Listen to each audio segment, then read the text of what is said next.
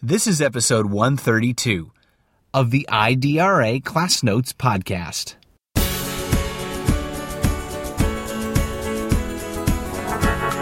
You hear in the background, college is not for everybody. What's the civil rights issue there? Well, the civil rights issue is that there's a premise that undergirds that kind of thinking. And whenever we begin to talk about who college is not for, it always ends up being kids of color or kids who are poor or kids whose first language is English. And so somehow or another, that kind of systemic stereotype perpetuates itself. And what we have to do is to fight those kinds of stereotypes and create new regularities to say that college is for everybody.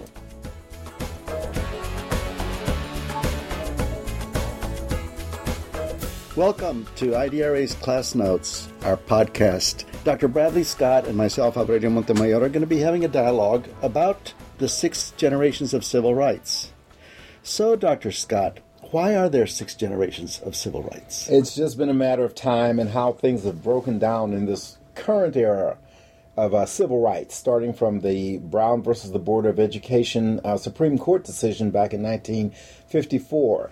The 10 equity assistance centers across the nation have continually come together around what civil rights looks like and what shapes civil rights in this nation.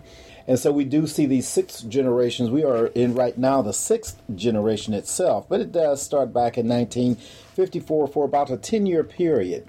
Civil rights was pretty much driven by litigation and court action. So between 1954 and 1964, there was that first generation.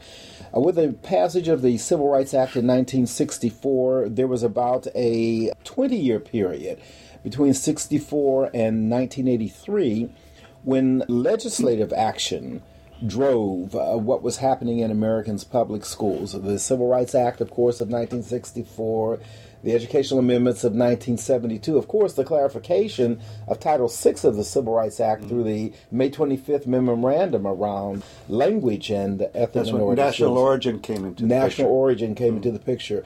Certainly, the Educational Amendments of 1972 brought about a consideration for sex equity, and with Section 504 of the Rehabilitation Act of 1973, certainly disability and civil rights around disabilities became the law of the land. And so that happened during that second generation. The third generation, believe it or not, started in about 1983. We had 5 major reports, the most famous of which was The Nation at Risk, I think that many people remember.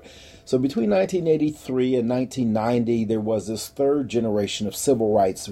We were told in that period that this was going to be the first time in our nation's history when we would produce a generation of students who were going to be less well educated than their parents, and so we had to do something about public schools. So this was even broader than civil rights. I mean, it was the whole nation civil rights alone. Yes. It was about what public education was going to look like and how it needed to benefit all kinds of learners. So but there was also an acute need with the children you're most focused on. Exactly. Kids by race, by color, national origin, gender, economic class, and disability. And then in 1990, our nation's governors, led by Bill Clinton, began to talk about a different era of public education. And so it was driven by states and their educational reforms, and in some instances, the national government. But nonetheless, that fourth generation focused on what states needed to do in order to ensure civil rights protections for all kinds of learners, because it was already clear by then that our nation was becoming more and more diverse. The student population was more and more different, and we had to think about what America was going to look like in the 21st century, which was quickly approaching. And all of a sudden, in the 5th generation, it hit us in 2000, and particularly 2001, when the No Child Left Behind Act came, the reauthorization of the Elementary and Secondary Education Act came into play. That brought in the 5th generation of civil rights and educational equity. And by the way, that was the first time in our nation that we began to disaggregate data by race and by language.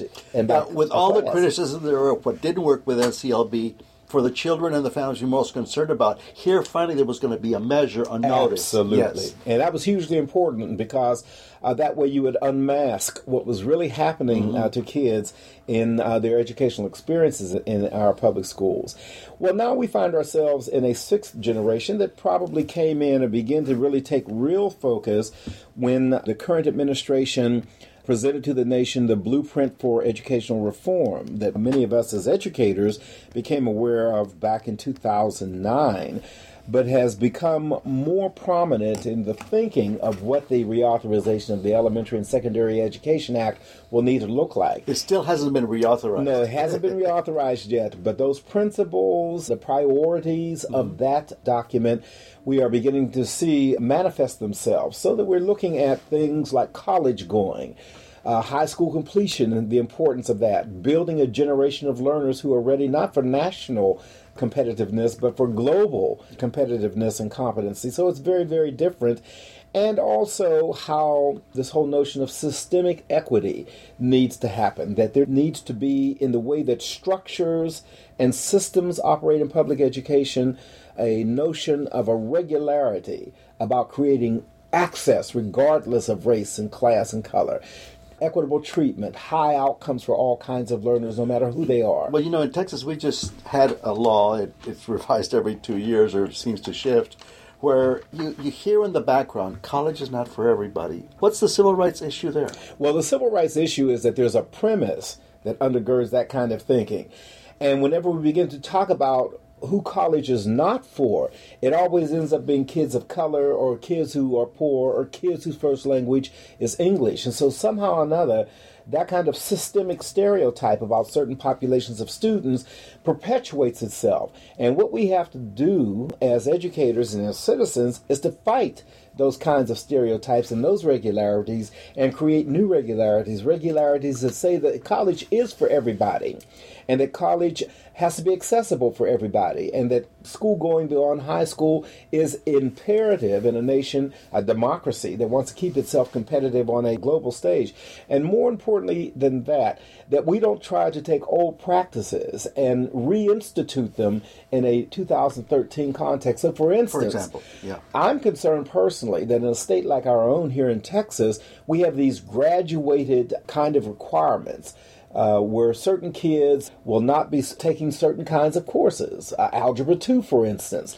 And that may, in fact, impact their ability to get into post-secondary schools in the same way as their counterparts. But, I don't agree with it, but I hear some people saying, you're doing a disservice to give false expectations to a student that doesn't have the brain or the whatever to make it through Algebra 2 and pre-calculus and things like that. I think it's even worse to begin to write students off and not even present them with an opportunity.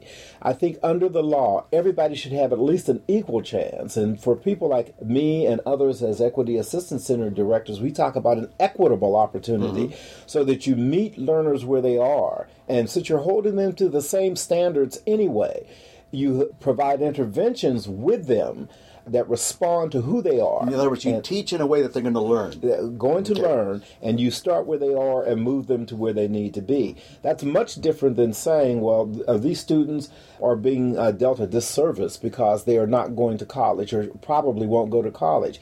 Why write them off even before they have a chance to even taste of the fruits of opportunity in a democracy? So we say no. Operate with the premise that everybody should be presented with every opportunity to have access, and then they decide what choices they want to make about how their lives will move. So, besides the dilemma that we have right now that seem to be reinstituting the old vocational-led strands, calling them something else, what are some other structural issues that are appearing? So I don't have a problem with vocational education strands. I do have a problem with matters of tracking. That's one of those persistent old issues, so that some populations get tracked into those lower strands or into vocational courses and away from college-going courses. And that kind of tracking, that kind of ability grouping, we have fought that for almost 50 years now. And so it's showing up in a different kind of way, a more sophisticated-looking way. But at its core, in my mind, there are still some of these same tracking and ability grouping aspects about it that we know from research serve no good and don't work. Simply just don't work. Limited expectations just don't work. Just don't work. Absolutely. So beyond that, what are some other structural issues you see in terms of... Well, for me and for my colleagues, the other 9 directors around the country, resource allocations and distribution is another structural issue. So boards of education making decisions about which schools in a given school district should get resources and have great teachers and have the most experienced teachers and which ones should not are structural issues that keep perpetuating themselves so that poor kids, linguistically different kids, highly concentrated minority populations tend to get fewer resources, resources that are not comparable. There's not equity in terms of finances, in terms of teachers and years of experience, in terms of course selections and offerings that they provide, activities that they provide, all of these structural issues about the process of schooling that tend to be unequal and in many instances disequilibrated at their core means that some kids get greater opportunities than others. So within a district, with the same district, you might have a high school that has all these advanced courses and dual credit, and you'll have another one that has very limited offerings of Absolutely. those. But they'll also tell you why offer them if these kids can't handle it. If they can't handle them, or in some instances, bizarre things. I work with a district in Louisiana where they have chemistry and physics on one high school campus on one side of a bank of a river that flows through the city, and on the other side they don't have these offerings in another high school.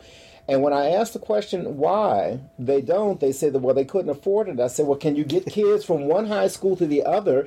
They said, well, no, we don't want to jeopardize them by driving them across this rickety bridge. And so they are finding reasons to deny comparable opportunity for chemistry, for algebra, for physics to one population. And it just so happens that that population that was being denied this benefit was the minority population. Just happened that way. It just seemed to have happened that way. And that's what I'm saying. Yeah. That these decisions that are persistent and continue to disadvantage one segment of the student population, and that population tends always to be the minority population, the poor population, that population that's already disenfranchised, and now they're being put at a greater disadvantage. You know, Dr. Scott, you work in a 5-state area, and obviously you're connected to all the national centers. Have you found some places that, in fact, all these kids are getting access and having a relatively equitable chance to be prepared for college? The poor ones, the minority, the students of color? I wrote a book on a research study back in 1994 here at IDRA called Pockets of Excellence.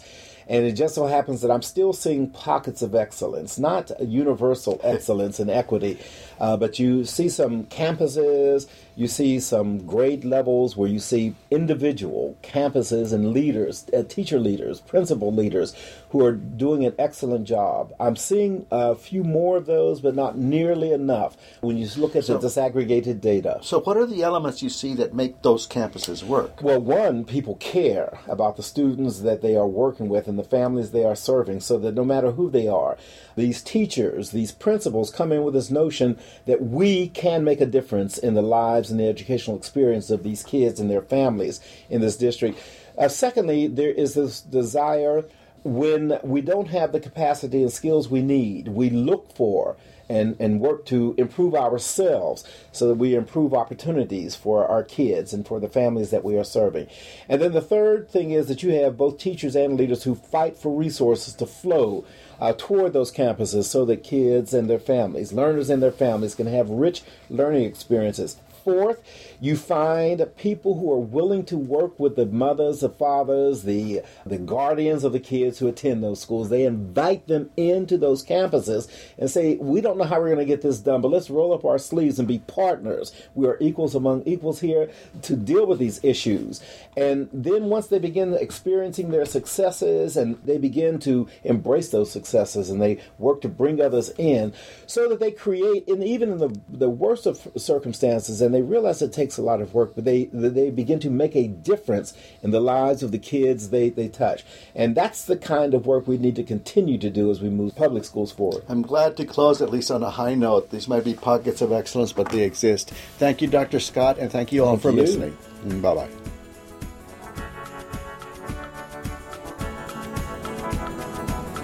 Thank you for listening to IDRA Class Notes. For more information on IDRA and other Class Notes topics, go to www.idra.org.